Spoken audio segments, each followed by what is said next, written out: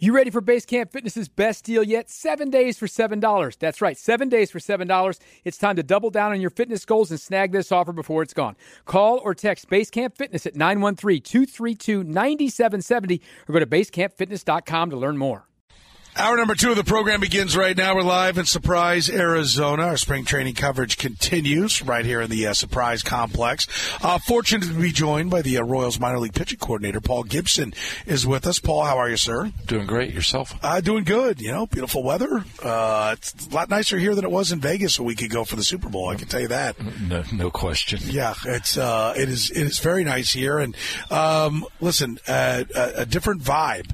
Like, I know you're coordinating everything down in the minor leagues, but when you see the kind of additions that the club made, and then you see the commitment to Bobby Witt Jr., I would think that permeates throughout the whole organization, that this thing's going in the right direction, and ownership is, plus you got a ballpark we're talking about building. It's kind of an exciting time for the organization as a whole. Does that permeate down into the minors? Absolutely. You know, I'm lucky enough to be around both sides of it, and one big thing that I talked to Q about this morning that we were just having a general conversation is how more comfortable the staff is this year after they've gotten to know him and the people that he brought in. And then when you tie that together with the stadium and you tie that together with the Wakas and the Lugos and people like that, it gives everybody a sense of togetherness, and this organization's always been about that. But for the last few years, obviously, it's been rough, and now this feels like a real shot at it, you know, and we're moving in the right direction in a lot of places, and we're all very excited about it. I remember a long time ago being told by folks in the organization, listen, winning is a part of the development process.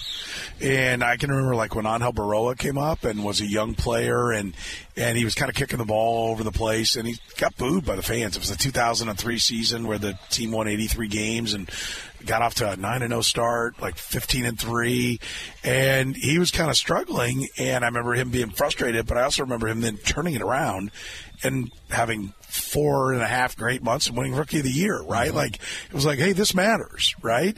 How much of that is true? That you know, the development that you do when you hand them off to the big leagues is one part of it, but how much of it is also what goes on at the big league level and having a competitive environment? How much does that help finish off the growth of a young player? It's a great question. The development process, there's two pieces to it, getting them close enough to the major leagues where they've done the work, they've brought their pitches to their pitch repertoire around. But then the second piece of it is what's going to happen when they get there and how will they adapt to the environment and the 30,000 people instead of 5,000 people and just the little things. And sometimes that doesn't happen overnight. Sometimes a guy goes back and then comes back up, and sometimes they just weather the storm. And when you're in a competitive environment like that, it's tough on a young player. So if you have too many of them going through the same trials and tribulations at the same time, it sort of puts you in a development mode instead of a winning mode. But when you have now a good balance between veteran and young players, everybody wins because the veterans give the young guys a lot of little pieces of information that help them become long-term big leaguers, hopefully. We're talking to Paul Gibson here in the program. Let's talk about some of the guys. Let's talk about Asa Lacy first. I know that's a guy that I get a lot of names. High pick, and just hasn't been able to get on a mound. Last year, when we chatted, you were optimistic. The back became a problem. Where does he sit right now? Do you still have aspirations for him? Is he going to be pitching anytime soon? So it's a very fair question. Asa's always a hot topic because of his ability. If he didn't have the ability, probably not many people would ask about him. Last year I sat right here. We had this conversation about how strongly I felt he was in a good place, and he was. His back gave him some issues. We tried short-term solutions that didn't really help him, and he wasn't confident in those. So we pulled it back, pitched in instructional league, and looked really good a couple sides, and then in the game. shut it down for the winter, and we followed through with more of a long-term prehabilitative type program that involves yoga and involves some things with stretching and PT work and all that. All the video that I've seen, all the conversations I've had with him have been on the positive side. He's still a young player. Everybody wants to see him pitch. He wants to pitch. And so hopefully we'll keep that, like I said, the ability that he has, we all want to see him pitch, and so does he. So let's remain hopeful. Listen, time will tell, and the player will dictate it. But do you still see starter in him, or does the injuries take him down a path where it's a better idea to just send him down the reliever road to limit how much he's actually got to throw? Or is that the worst thing because you start to become a max effort guy and you're putting even more stress on it? Right. So we've talked about both, and we've talked to Asa about both. He's open to whatever way we decide to go with it. Right now, I'd like him to be on a program that he can adhere to and schedule for. So that might mean a relief role early with 2 scheduled outings a week. That will allow him to build up with his off the field activities. But I'm not closing the door and starting. It's too much of an animal. Is it changing how you approach things? I mean, when I got in this, guys were throwing 225, 230 innings. Now 175 innings, you're a workhorse, right? Like, guys go shorter stints. There's more of a need for a middle guy, a 3-inning guy, a 9-batter guy. Has that changed how you have to go about trying to lay out the plan and prepare these kids for coming up? Do you have an eye towards – I mean, I know nobody's asking everybody to go 9 innings all the time, right? Even in the development process of the guys who did end up going 9 innings, they weren't going 9 innings every time down in the minor leagues. But has it fundamentally changed how you prepare these guys? The challenges of it have changed for sure because the expectations are not as high as they were for a number 1 or 2 or 3 starter to go out there and pitch 2 innings. It wasn't that long ago that my belief was that when you looked at all the championship clubs over the years, they had 3 or 4 guys that went 200 innings. But as the game evolved and specialty roles and the analytics piece of it came in, third time through the order philosophy, when that all started to come about, it became okay to be a 5+ 6-inning pitcher for those reasons alone. Now, there are still a handful of guys out there that'll fight you for the ball. And we're still in search of guys like that. They're the outliers now, right? The guy that everybody wants to call the old school guy that can go 220 innings. That's still valuable in my mind. But make no mistake about it, we do a lot of things in the minor leagues that protect them over the long term. And we've backed off the pitch count thing. It's more on a individual basis as to how far we let guys go or how far we build them up to be with their future in mind. We know that when you send a guy from the rotation back to the bullpen, his stuff will tick up a little bit. Velocity gets the one, becomes more of a max effort guy. He can go all out as opposed to pacing himself.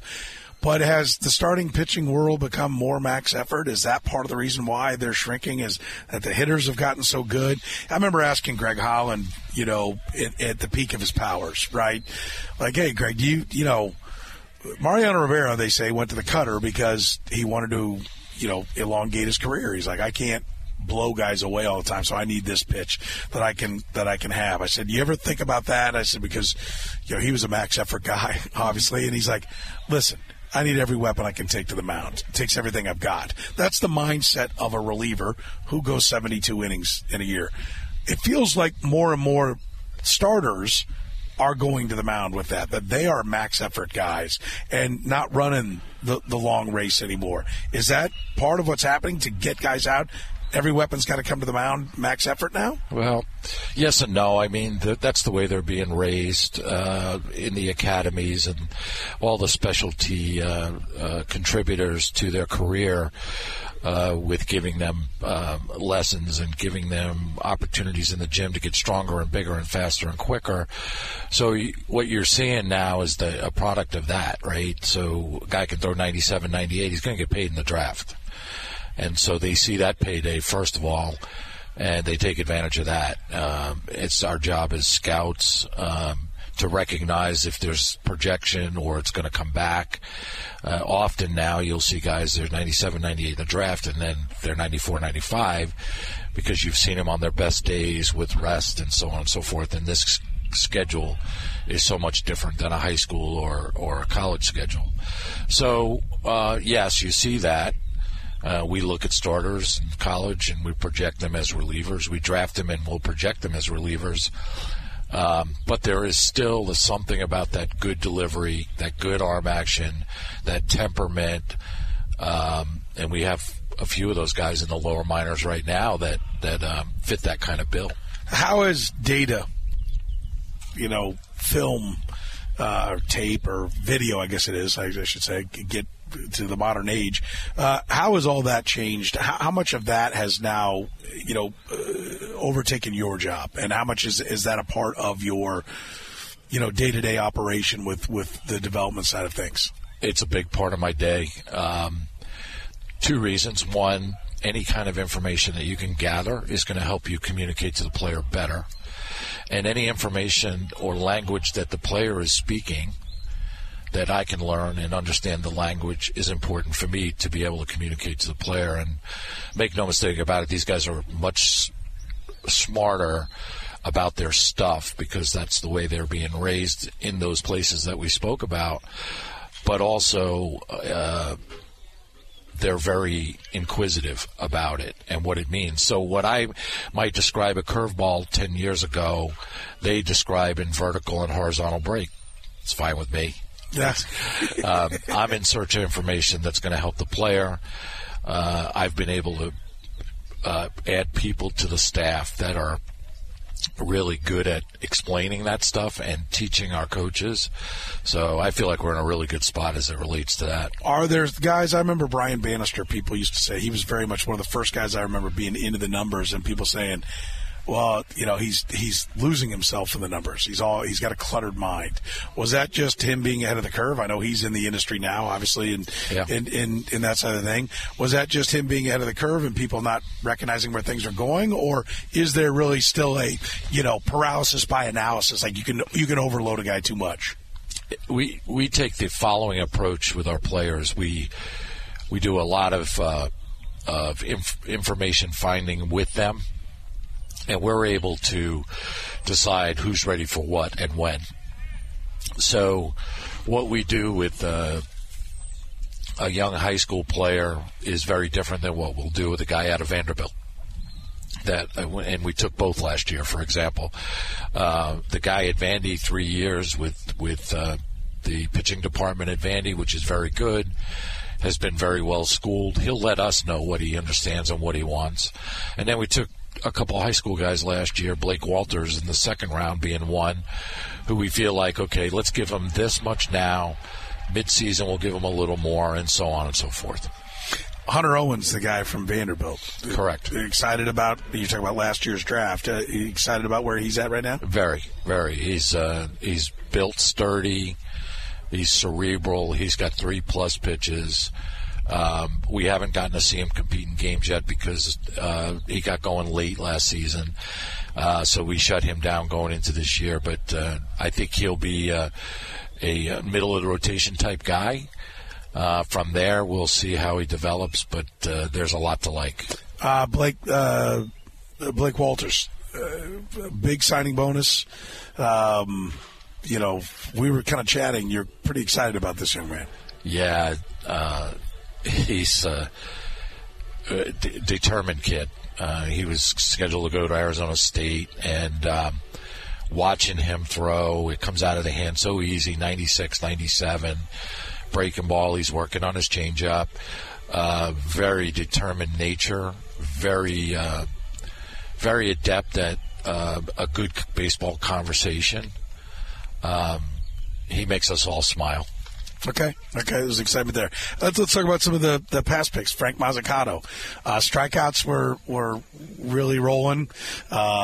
He was really rolling and then had a collision with a teammate. and the wheels kind of seemed to come off. You still promoted him, which I'm curious, because he was struggling when he first came back. Let's start there.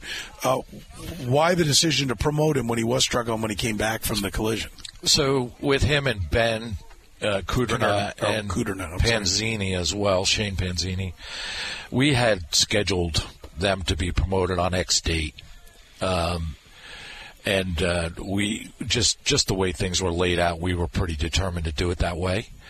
And then that accident that Frank had, I don't know if coincidentally, but he was not himself after that. And we thought, well, let's promote him. The difference between low A and high A, is that going to be enough for us not to do this and see how it goes? Obviously, he struggled quite a bit there, but the stuff is the stuff. The curveball is real. I just saw him. He just reported today. He's about 8 to 10 pounds stronger in muscle mass. We're really hopeful this is the year that this all pops for him. He's still a baby, still has a lot to learn, but we're really excited about Frank. What all goes into the decision to promote a guy? Like, the numbers, sometimes you guys promote guys and the numbers are like, what are you doing? Kind of like Miles kind of had very good numbers, by the way, before that. But then there's other times where a guy's got great numbers, and you're like, well, why aren't they moving this guy up? So, like, what are the things? What's the reasoning by? Everybody's just a name and a line of numbers on a sheet. To me, you see these guys and deal with the human beings and everything that's going in it. And the organization works through all that as well. What am I missing when I see, like, look at this? This guy looks like he's lights out. Why isn't he going up? Yeah. So from the outside looking in, this is always a tough one. With the younger players on the lower end of the development process, from rookie to A and A to high A, we sort of try to project out what it's going to look like. We did that with them after they signed. They stayed and extended, then went to Columbia. Then they started Columbia and went. So we looked at the season in halves going back to their first year. And quite frankly, with your higher picks, you want to keep that moving to the level of what you should expect them to be. So that's a prospect-driven type conversation that we have well prior to the actual promotion itself. X amount of innings, and then we have performance indicators that we use for advancement. It's basically criteria for advancement. And actually a piece of the criteria is how they deal with adversity. There might be an outing or two in this 6-week window that we've outlined that we actually want to see them struggle to see how they're going to bounce back from it. So that, again, is another part of it that outside looking in you wouldn't understand or know about. And then we have the bullpen guys, the late round draft picks that are their decisions are based on different criteria, maybe more on need. Somebody got hurt, college reliever got hurt in high A, we move another college reliever to fill them. Then when they get to double A, that's when the rubber meets the road, where they've got to be able to hold runners and have a good game plan and those kind of things. So all of it sets itself up on the lower end.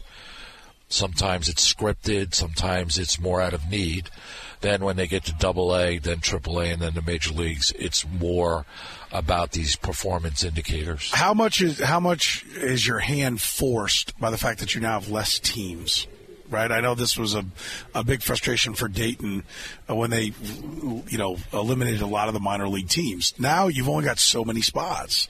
When you have another draft class come in, they got to have somewhere to go, right? And I know there's still the rookie ball and that kind of thing. But like, how much of the job of when to promote a guy has gotten harder because you have less spots to put people? Yeah, the first year was really hard because you're so used to a systematic way of developing players, and then you just gut it and say, okay, we're going to skip all of these steps. Where it's affected us the most, number one, is with the Dominican international player. They would traditionally do 2 years in a DR and then up to 2 years here. That takes them to 20 years old, and 4 drafts get piled on top of them. and most drafts are college now. So they're ahead of them before they even get out of here, right? And it's hard. So you got to be diligent in both your international scouting, your amateur scouting, and then your acquisition piece on where they're going to fit, so you don't clog up the system. If you have too many young 19-year-old international players, and you keep pouring college players over the top of them, putting them in Columbia, and then the next draft comes and they're in Columbia, these guys never get out of here. So we got to be really good at what we do in terms of selection and acquisition. So is pitching better today because of the new rules, or is it? I mean, I think it's always progressing, right? I think that's the one thing. The modern athlete is always better, generally speaking, than previous editions. They're taking all the work that's been done before. Now they get to start with all the things that everybody else has figured out. But did they stunt the growth of pitching with the changes, or has it adapted and overcome or thrived from the changes they made with the minor league systems?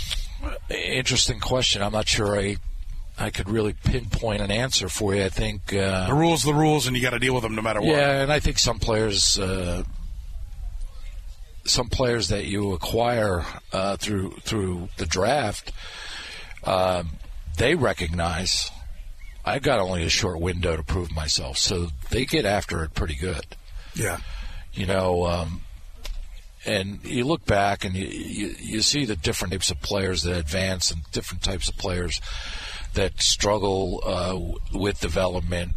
The game is in a really great place. There's a lot of people out there teaching the game to pitchers. Do I necessarily agree with everything that they're teaching them? No, but at least they're learning something, right? Right. And most of these people have a lot of passion for what they do.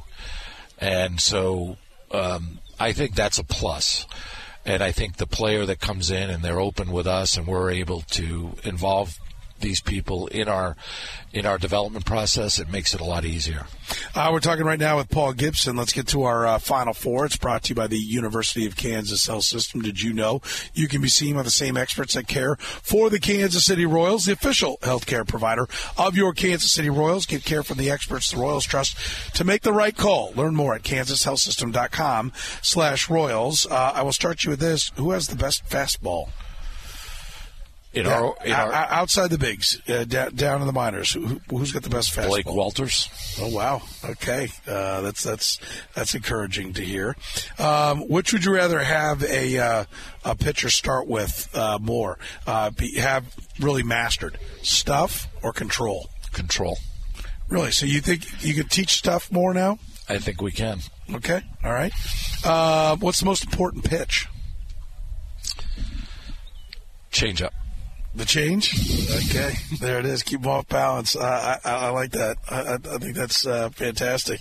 And who was your biggest baseball influence when you're getting you into baseball and furthering your career? And then there was no question it was my father. The values that he taught me about the game and coached me, and we watched a lot of baseball together. So that was during the Mets 69. That was the beginning of it, right? And it was a bug I never lost. Yes, so, yeah. It's still there. It is. Yes. It is. Hey, Paul, always appreciate the time. Thanks so much, and best of luck with the season. Hopefully everyone stays healthy. I know that's the first and foremost thing. So thanks so much. We'll get everybody back to KC. We appreciate the time. Appreciate you. Thanks. We'll take a break right now. You're in the program. All right, welcome back here in the program here on Sports Radio 810 WHP as we're live in Surprise, Arizona. Soren Petro with you. Curtis Siebold, Adam Dravetta back at the station. Talking Royals baseball, we talked pitching in our last segment with Paul Gibson. Let's talk some hitting. Alec Zumwalt is with us, the Senior Director of Hitting Performance, a.k.a. hitting coach, right? Yeah. Like, remember the old days? You had a hitting coach and you had a pitching coach. Now it's a very fancy title. Well, of course I remember the old days. I said senior in the front of my Yeah, how old are you? 43. 43. So you're 9 years younger than me. Okay. So you're not old. You can't be old unless you're older than me. That's the official line. You know that, right? Your age, you're not old. Yeah, everyone older than you, they're the ones that are old. What do you think? How does I know today's the first day of full squad, but guys, we were just talking about how guys come out early. You're getting a chance to look at a lot of guys. How's it look so far? Yeah, I've been here for well over a week, and really good energy, good vibes going on right now in the cage, out on the field. There's a different feel. There's just a different feel amongst the guys. Talking with a couple guys individually and asking those questions. Hey, do you feel that? Do you feel what's a little different right now? And most of the guys are catching on to it. So it's time to go. I mean, that's the bottom line. That's the message. I take this very seriously, and Q said it today. This is a privilege that we get to do what we do, and we don't want to take anything for granted for today. So we're just going to compete everything today. So all of our work, we want high energy, and I feel like that's kind of standard for what we're trying to produce with our hitters. You said it's a different feel. How much of that comes from the organization putting out the effort, the resources, the finances, the money, frankly, to bring in veteran players to fill in where, there were holes? How much of it's the fact that the guy that's come through the system, Bobby Witt Jr., is going to be a Royal for a long time? How did that change the atmosphere of the clubhouse? All those things. All of the above. And I think it starts with Mr. Sherman. Applaud him so much for what he's done this offseason, working with JJ and putting together this team. Then when you get the pieces that we wanted, and then getting the situation taken care of with Bobby, just sends a message, and amongst these players, it's a powerful message. And again, I think that's a big part of what we're feeling right now. Bobby's obviously, he's extremely gifted and great contract. Everybody's happy for him, but at the same time, it's like, all right, we've got something right now. We're playing to win. When you're working with a guy like Bobby Witt Jr., what is it? Is it like sheer joy? Look at all these skills and talents and tools that he has, or is it like a little bit of pressure, like, oh, God, I better not screw this guy up? No, if you go about it with a little bit of pressure, you're going to screw him up. I think that's the way it goes. And, known Bobby since he's been drafted and been here, been blessed to work with him since the very beginning. I think that him and I have a very unique relationship. And, if anything, he is so gifted, and there's things he does mechanically that other guys can't do, and you have to continue though to steer, and you have to continue to try to teach. I think that's a big part of this, is being relentless as a teacher with him. He's really, really gifted, but the scary thing is he's still got room to grow. Vinny Pasquantino is a guy that they were kind of almost Batman and Robin as they were coming up, and Vinny got hurt last year. I think every guy in baseball tries to play through injuries. That's the culture of baseball sometimes. And I talked to him a little bit, and hey, he's that maybe should you have shut it down sooner? And he said, well, when I couldn't grip a bat, I knew there was a problem. How much could you see? Listen, guys have nagging injuries, and you can't just every hangnail sit down. Yeah. Right? So it's a balancing act. But could you see, and did he try to push it too long last year? I'm not going to say it. He's a competitor, and these guys are all playing through stuff. Being close to Salvi these last couple of years, there's nobody who's more prepared every single day to get his body ready. And he's getting banged up every single day. He's taking balls off the mast, blocking balls, all that. And Vinny, it's no different. Vinny works extremely hard. He pushes himself every single day. And, looking back, we know that because he had the issue previously, we knew that he was dealing with it. But, every day was just trying to prepare for that day. And, I think back to the very first day that he was able to take swings in the cage, and it was just pure joy. It was like the 5-year-old Vinny Pasquantino came out. I was like, yes, I get to do this again, because it's what he loves, And throughout the winter, hit with him a few times throughout the winter, and just keeping in touch, sharing video every single day. I mean, he's worked his tail off to be where he is right now, and I think this spring training probably means more to him than he's going to let on. But he's had what he loves the most taken away from him for the last 9 months. So there's a different vibe with him as well. He said he really wants. One of the things I said, well, what do you want to do here? And one of the things he said, well, I want to prove I'm a first baseman. He said, I really love playing the game, both offense and defense. Some guys can be just a DH. Is he a guy that needs that part that, we've also seen guys that, like, if I just sit here and stew on hitting the whole time, they kind of become a wreck. What's his mindset like? Well, Vinny's always said that, is that he, I think back to his, right after he was drafted, we were back here on the back field, we were walking out to the white field, and I said, who's your favorite first baseman? He said, I want to be like Eric Hosmer at first base. And I was like, ooh, well, that's a high standard for a first baseman coming in, but I loved it. And he wasn't kidding. He was dead serious. He takes it serious. He wants to be Gold Glove caliber first baseman. So, and he's worked relentless this offseason as well it's not just been hitting. That's the thing about Vinny. He's not one-dimensional. And if you say you can't do this or you're not good at that, he's going to go about whatever he's got to do to prove you wrong. He's been, his body looks in phenomenal shape. He's been working with Aggie since he's been here already.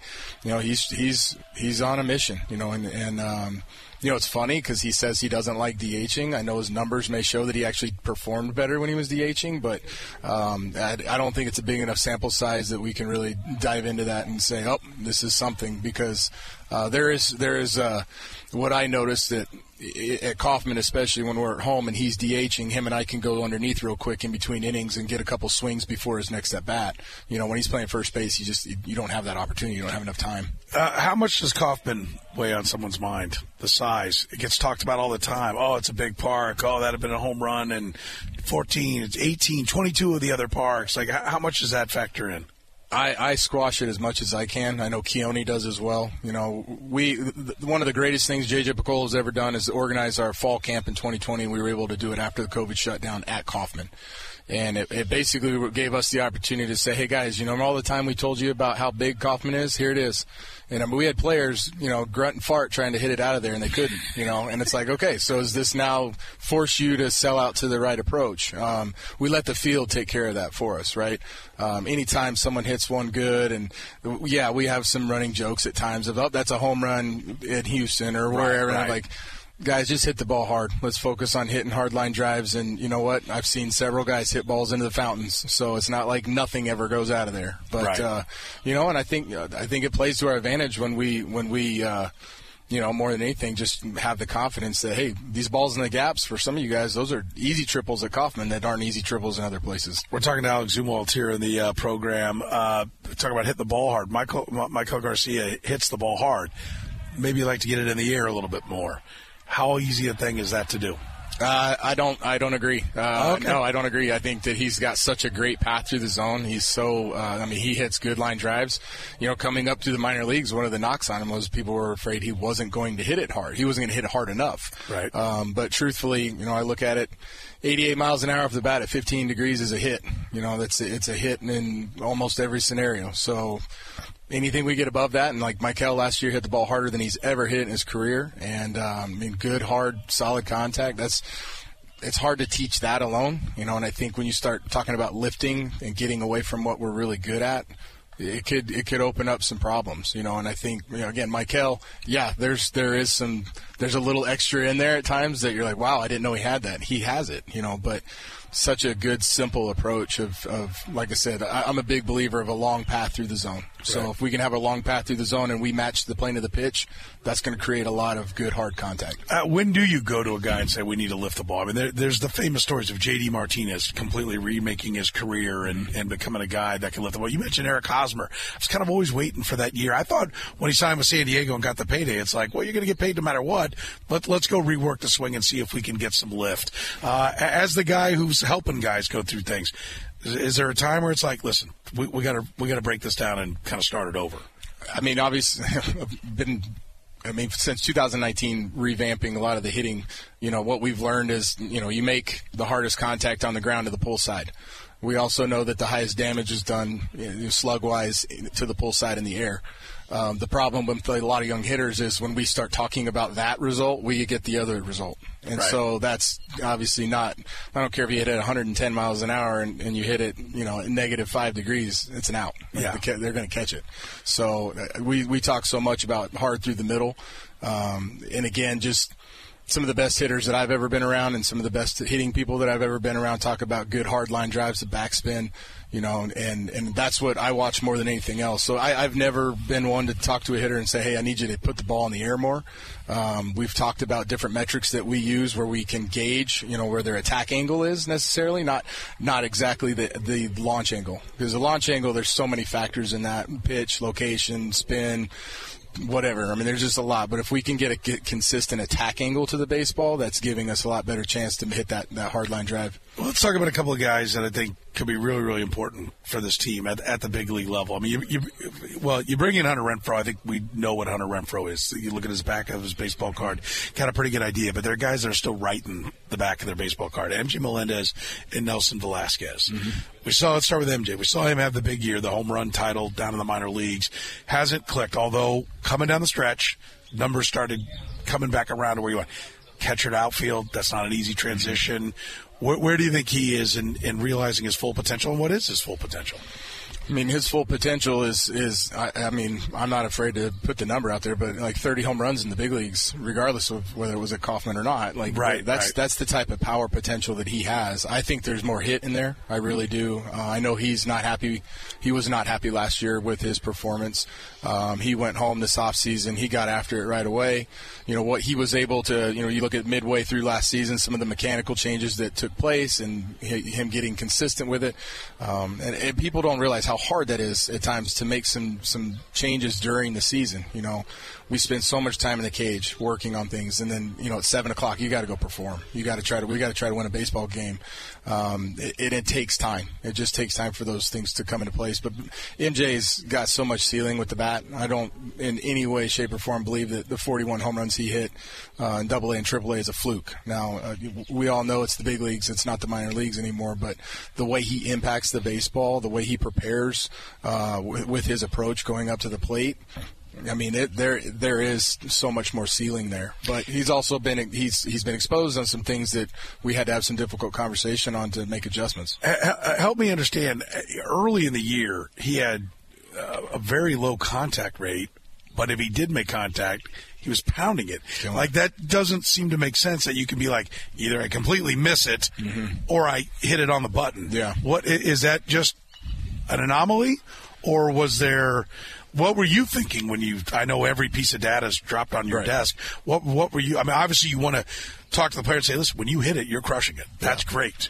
We just got to hit it more. Like, what does that data tell you? Because I sure as hell couldn't figure anything out of it. What my eyes were telling me, I had to dig to try to find the data to back it up. And I was able to find some bits and pieces that will keep close to the vest as far as certain matchups, certain pitch types, certain movement profiles that some match his swing plane and some don't. And so we had to be very strategic about how we deliver that information as well, because you've got a million things going in your head. And we don't need that. Let us take care of that. Let us handle that. Thankfully, I think we were able to institute, and he was trending towards making the mechanical change that he needed to. And, it's tough when you got a player that's hitting the ball as hard as he was. I think Michael Massey was hitting the ball very hard at times too, and his BABIP was brutal at times. MJ's, I think, there were similar situations as far as, like, how do we keep them going? Because, look, you're hitting the ball hard. I know you're not getting hits, but at the same time, if you're hitting a little chink bleeder and breaking 4 bats a game, but you're going 1 for 4, are you really going to be happy with that result?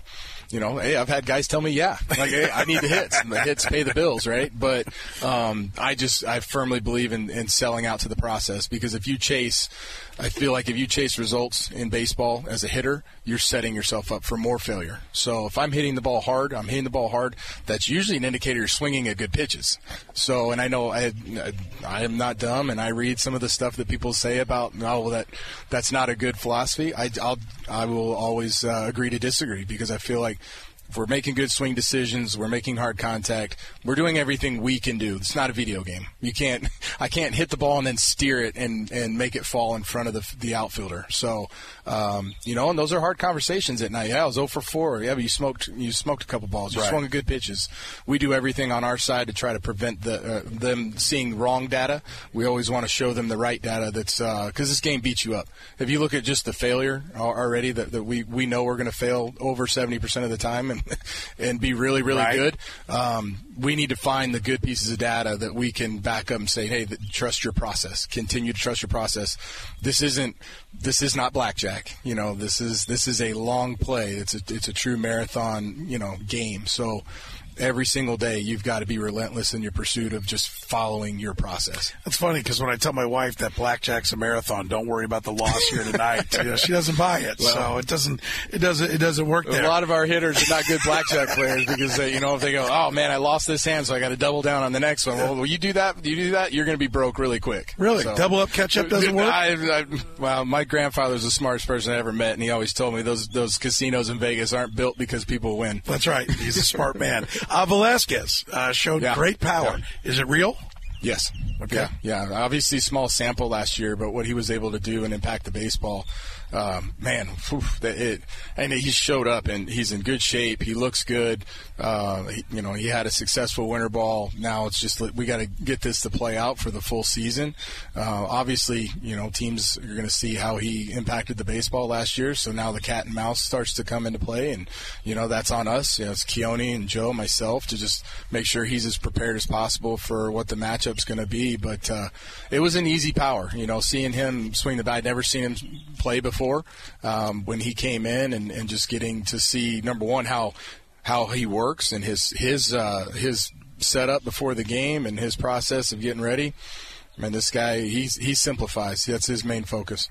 Ted Williams' hitting philosophy, first thing he'd say is get a good pitch to hit, right? And he had as good a strike zone judgment. I'm so thankful that's in print and that we have video of him talking about that. Absolutely, that's one of my favorite video clips. Yeah, it's fantastic. And I read his biography, a couple different biographies about him and everything, and that was his philosophy. The book Moneyball says, when you're done with high school, we know whether you can judge a strike or not, right? Like, that's what it was. I ran that by Kevin Seitzer once. He goes, that's not true. I swung at too many things until after my freshman year of college. So I've amended it off Kevin Seitzer's word that, okay, a year, basically we're talking 18, 19-ish is what other people have said.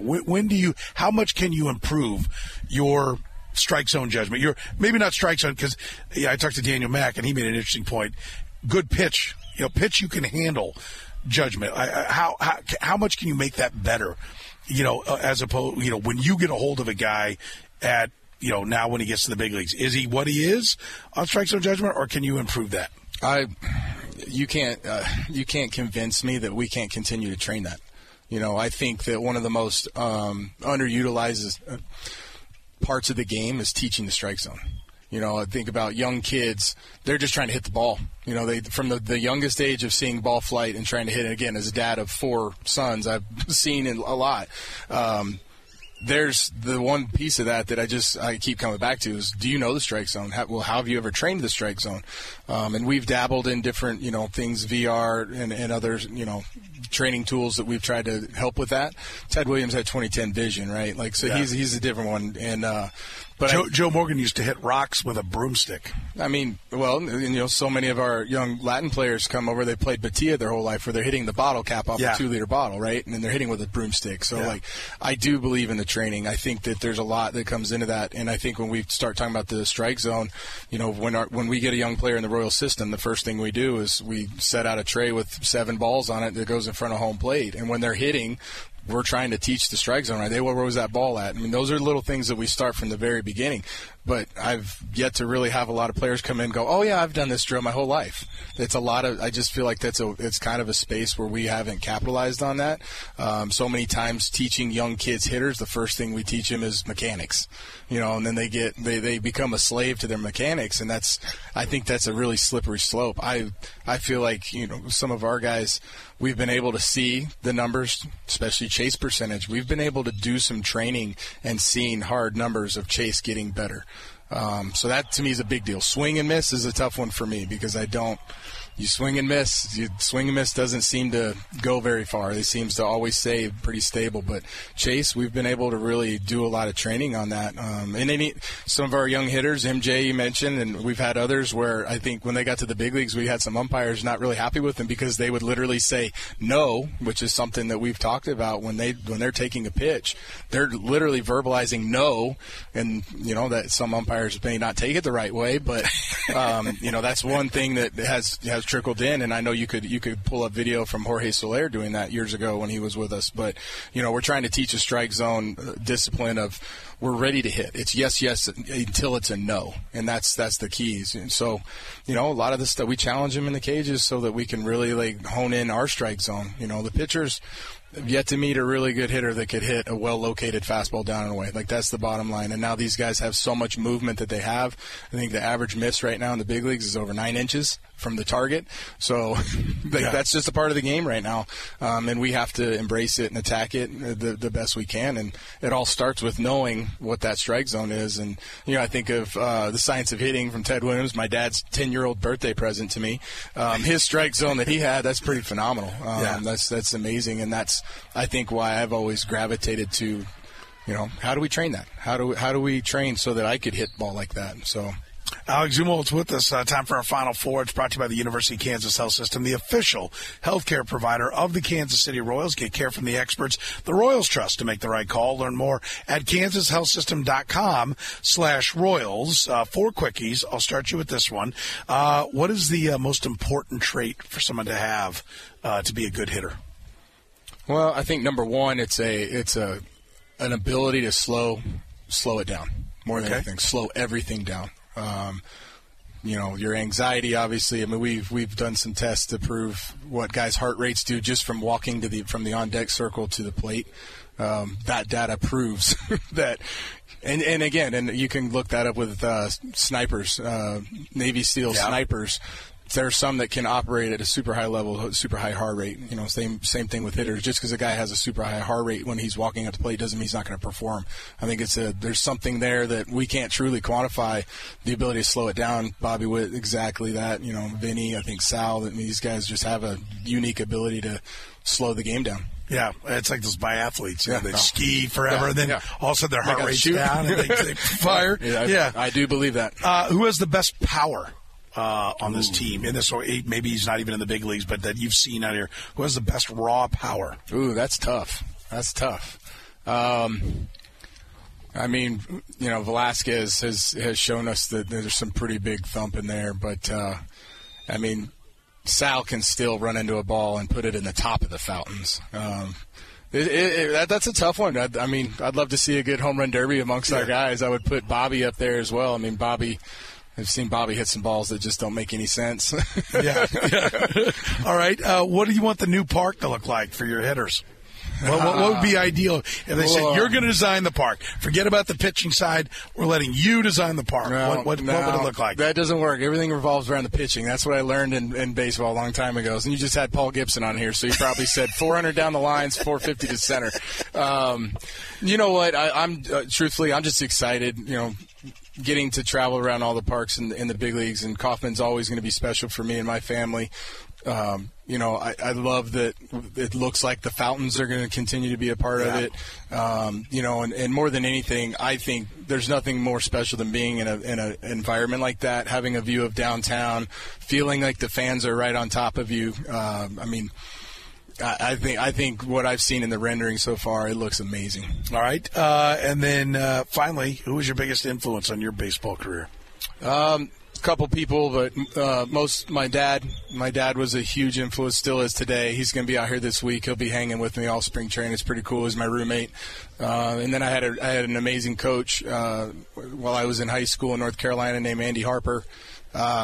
Became my best friend through it, but just he was always the voice of reason, the voice of honesty, taught me how to really be my own best coach in a lot of ways. And, he was that guy that just, no matter what time it was, I could give him a call, and he was that good ear. Good teachers usually are good listeners, and he was a teacher by trade and a phenomenal coach. But I feel like everything I do every day, his fingerprints are all over it. Alec, thanks so much for the time. I really appreciate it. Enjoy your time here in Arizona, and can't wait to have you guys back in KC. Appreciate it. Thanks for having me on. Alec Zumwalt with us here in the program. We'll take a break. More here from Surprise.